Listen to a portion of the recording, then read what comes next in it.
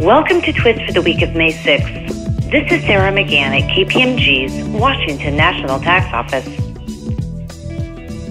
The Pennsylvania Department of Revenue recently issued guidance, including examples, addressing the computation of the Internal Revenue Code Section 163J limitation for corporate net income tax purposes.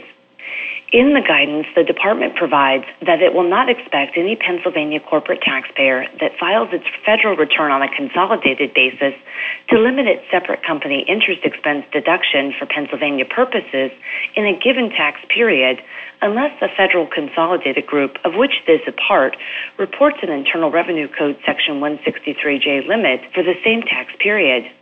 If the federal consolidated group reports an interest limitation, then each member with a Pennsylvania corporate net income tax filing obligation will need to determine if it has a limitation by performing its own set of calculations on a separate company basis. The bulletin also addresses the situation in which a taxpayer has a limitation that includes interest expense or costs subject to the state's related party add-back rules. In this situation, the department will expect taxpayers to allocate the federal limitation on a pro rata basis between interest subject to add-back and not subject to add-back under steps outlined in the bulletin.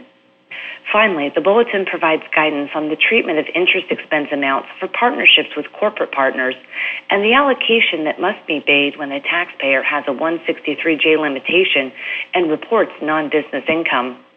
Please contact Howard Skleroff at 267-256-2891 with questions on this corporation tax bulletin.